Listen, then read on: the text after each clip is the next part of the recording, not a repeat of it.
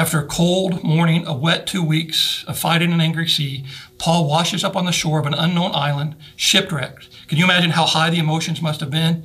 All these people gathering around, sailors and soldiers and inmates, just trying to stay warm. And all of a sudden, the islanders, people they don't know, come out and build a fire because it's cold and raining. Say, okay, Tim, that's great, but how do they survive? There's no food. That's right. Look at Acts 28, verse 7. There was an estate nearby that belonged to Publius, the chief official of the island. He welcomed us to his home and showed us generous hospitality for 3 days. That's radical hospitality. If we get this idea of radical hospitality, let me ask it in a practical question. What would it look like for you to build a fire for someone who washes up on the shore of your life? Because it's going to happen. You don't have to go looking. God is going to bring into your sphere of influence foreigners and strangers and people who aren't like you. What would it look like for you to meet a practical need of someone you barely know? Let's call that building a fire.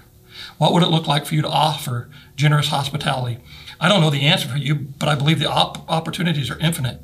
I don't know what it will look like for you. There will be thousands of opportunities, thousands of people that will wash up on your shore. And how will you build a fire? I don't know for sure, but I believe it will involve your home and it will involve your table.